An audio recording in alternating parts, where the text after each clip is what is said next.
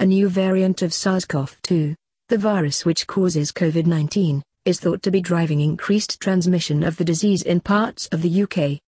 The government has placed some regions including London under new, stricter coronavirus restrictions, known as Tier 4.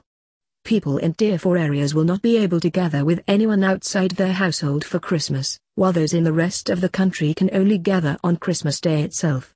Boris Johnson, the Prime Minister, and his chief scientific advisors said that the new variant could increase transmission of COVID-19 by as much as 70% and increase the R or reproduction number by 0.4%. The new UK variant, known as VUIT 202,012-01 or lineage B.1.1.7, was first identified in the county of Kent on September 20. Matt Hancock, the Health Secretary, first announced the existence of the variant on December 14. It was subsequently confirmed by Public Health England and the UK's COVID-19 Sequencing Consortium.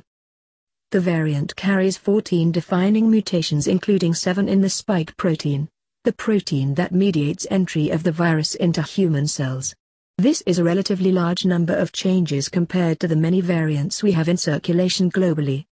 To date, genetic profiles, or genomes, of this variant have been largely sequenced and shared from the UK but include some in Denmark and 2 cases in Australia. There have also been reports of a case in the Netherlands. These countries all have very large genome sequencing efforts and it is very possible that these observations do not reflect the true distribution of this variant of the virus, which could exist undetected elsewhere. We will know more as more genomes are generated and shared.